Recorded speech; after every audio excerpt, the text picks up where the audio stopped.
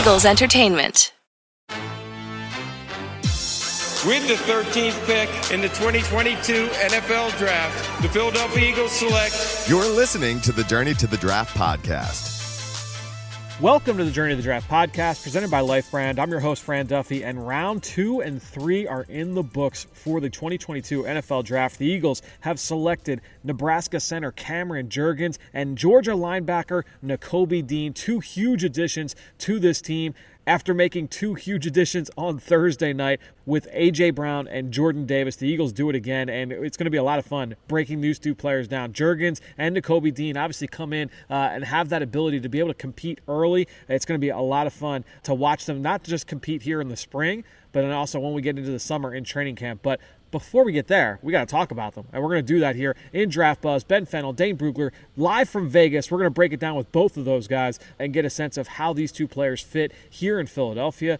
Before we get there, the number one thing I want to ask you guys to do, head on over to Apple Podcasts. Leave us a rating. Leave us a comment. If you've been listening to the Journey to the Draft podcast this whole time, throughout the pre-draft process, going back through the fall, and you haven't left us a review yet, you haven't let us know what you think of the pod, I'm a little disappointed. I'm not going to lie. I'm going to be honest. I would appreciate anybody that takes just 30 seconds. Head on over to Apple Podcasts. Leave us a rating. Leave us a comment. Please. It does us wonders to push us up the rankings there, to make this podcast more available to others looking for NFL Draft podcasts. That said, let's get into this here. Excited to talk through Cameron Jurgens and Nakobe Dean. It's time for Draft Buzz. Now it's time for Draft Buzz.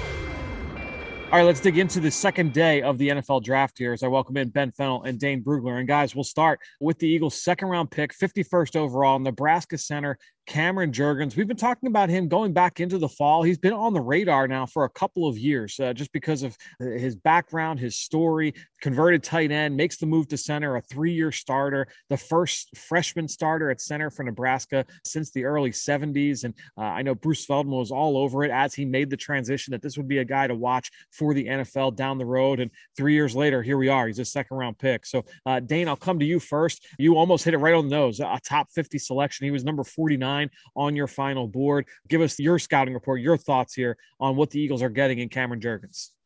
Yeah, and I felt like I was a little bit on an island. I don't know many other people that had him as a top 50 player, but with Jurgens is almost the second round version of Tyler Linderbaum, except Jurgens is much longer and is a little heavier with his build. And so obviously the things that working in his favor, but being a converted tight end, still learning the position, there's some undisciplined parts of his game, but you're banking on the athleticism that he plays with. He started 31 games. So yes, he just made the transition when he got to Nebraska, but he has a lot of experience with what he did in the Big Ten. He's twitched up. The combine's what really sold me with Cam Jurgens. 6'3", 305, almost 33.5-inch arms, and he tested well above average, especially for a player that size. So not only the play quickness and the movement skills, but the competitive energy, the toughness, things that you need from your center. So just a lot of checked boxes with him. And yeah, he was only a center, but I do think that if you wanted to, he could compete at guard as well. And then, Ben, you work very closely with Daniel Jeremiah, and DJ has been one of those guys that has been all over Cam Jurgens since the fall, kind of pointing to that Ohio State game early in the season. I know you've studied that game and others with Cam Jurgens. Give us your thoughts on Jurgens and how he can transition to this Eagles offense, an offense you know well. Yeah, I thought the Ohio State tape and that Oklahoma tape in particular were really the eye-poppers to really show his athleticism, the nasty, the finish.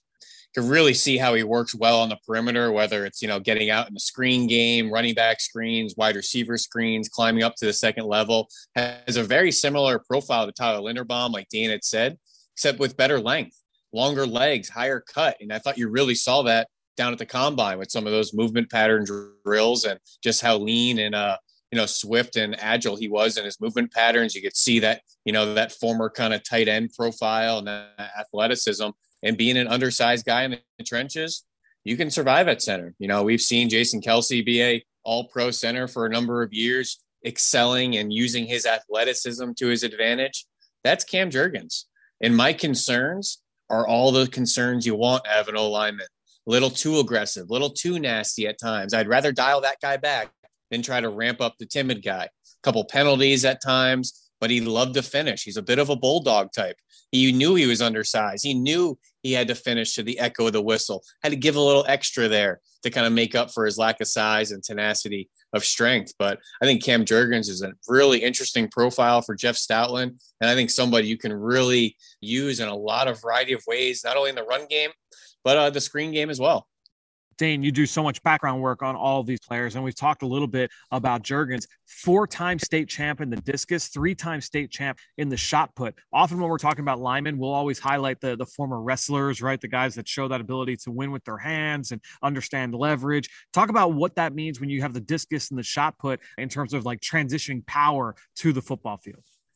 No doubt. And he comes from a family of track stars. His mother set the school record at Nebraska high school in a shot put. She was an All-American at the NAIA level, Nebraska Kearney. So has that pedigree, has those bloodlines, and he did it throughout high school. So he also led her to basketball, just an all-around athlete. And like you said at the top, a tight end in high school. He had 0 offensive line experience, 0 center experience when he went to Nebraska, redshirted that first year, and then made that transition. And he did so not only just adding the weight, but learning how to play with his hand on the ground consistently. You see a guy that when you have that experience in track with the discus, with the shot put, and you're talking about some of that lower body explosion. You're talking about some of the upper body precision, the timing, the technique, all of that translates. And so Cam Jurgens, an all around athlete, and you see that on the field. I agree with a lot of what Ben said too, about the scheme fit and just where his strengths align with some of the things that the Eagles want to do. So I really like the match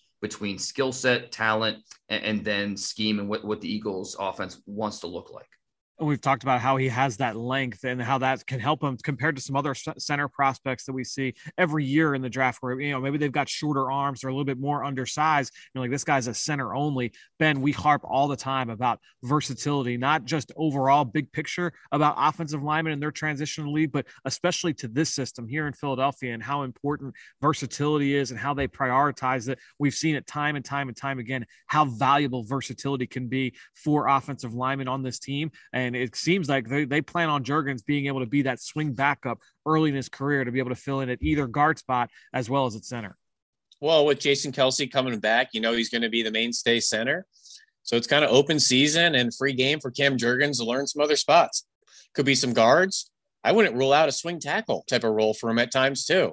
I think he has a really interesting profile to be creative in this first year, second year. I'm not willing to say Cam Jurgens is really anything right now, except a really interesting prospect to the O-line room. And that's all you have to worry about. It's April. Just add good players to the roster, figure out the rest over the summer, into camp, into the season.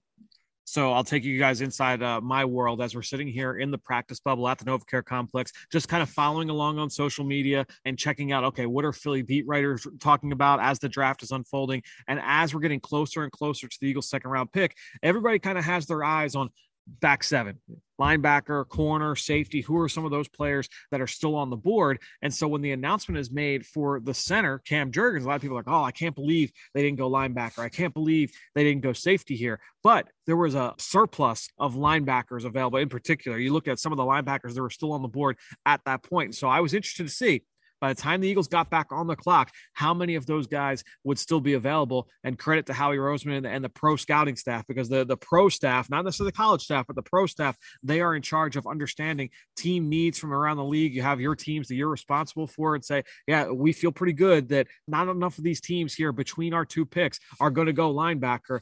Lo and behold, Nakobe Dean falls to them. And that was one thing they were nervous about on pins and needles as they waited for that third round pick to arrive. Nakobe Dean's on the board and they pull the trigger there. He becomes a Philadelphia Eagle. So Dane, obviously Nakobe Dean, the slide was unexpected. No one really thought that Nakobe Dean could fall this far in the draft. We don't necessarily need to talk about like the whys behind it because it seems like it's kind of unknown. As we're recording this, he just finished his availability with Philadelphia media. And he was like, look, I'm going to be ready to go for rookie minicamp. And Howie Roseman said he doesn't need surgery. So whatever this mystery injury situation and all the different rumors swirling around that, as we sit here today, Saturday evening, it doesn't really look like that's going to be a factor. But the Eagles, regardless, end up with one of the more talented linebackers, one of the more skilled linebackers in this draft. I told you on Wednesday, earlier this week, that the Eagles came away with two Georgia defenders, Jordan Davis and Nakobe Dean, we all would have said the same thing. Oh, they used both first round picks on Georgia players. That's cool. Right. Well, no, that's not how it worked out. It's amazing how the draft every year we see these surprises. And, talking to a scout this morning about Dean, he said they flagged the pec, the knee, but it wasn't long-term stuff. It wasn't surgery stuff. It was just wear and tear. And maybe because of his size, 5'11", 230, not a big linebacker, you worry about him being beat up a little bit. But where the Eagles were able to land him, the value far outweighs any of the risks that you talk about. The intelligence that he plays with just jumps off the charts. And this is a player that at the high school level won the Butkus Award nationally as the best linebacker in the country. Goes to college, same thing, wins the Butkus Award as the best linebacker nationally at that position. So everything that you want in a linebacker, he's got a lot of that. You talk about the football character, the intelligence, his processing speed, the way that he moves with his range, his blitzing skills. He can drop in coverage. Nakobe Dean, maybe not ideally the size, but Nakobe Dean has all the traits that you want at linebacker, and there's no way around it. I mean, the Eagles got to steal with Nakobe Dean. And while medicals are streamlined in the NFL through the combine and through rechecks, you get the information, you get the scans and the images, but then it's 32 individual teams assessing that information, evaluating the information. So there may be different perspectives on the medicals varying from team to team. And just a collective statement for fans wondering, guys maybe falling in the draft, you don't always have the full picture of the puzzle that teams may have, whether it's, personal stuff, off-field stuff, medical stuff. The film is only one part of the equation that a lot of people outside those teams understand the limitations of the tape too. So whether it's Nakobe Dean or any other prospect maybe falling in the draft, you just have to understand you don't always have all the information on the outside. So you always have to leave a little bit of that void of saying, I don't have the full puzzle. The teams do. And I got news for you. 32 teams have 32 different puzzles that they're putting together on these players. So while, some teams may say he's not on our board, some teams might have had him in the first, some teams might have had him in the middle of the draft. That's what makes it so exciting, so unpredictable, such a marquee event to watch this draft, because you never know. But it's just a understanding that, hey, you know what? You may not have all the answers in the outside world.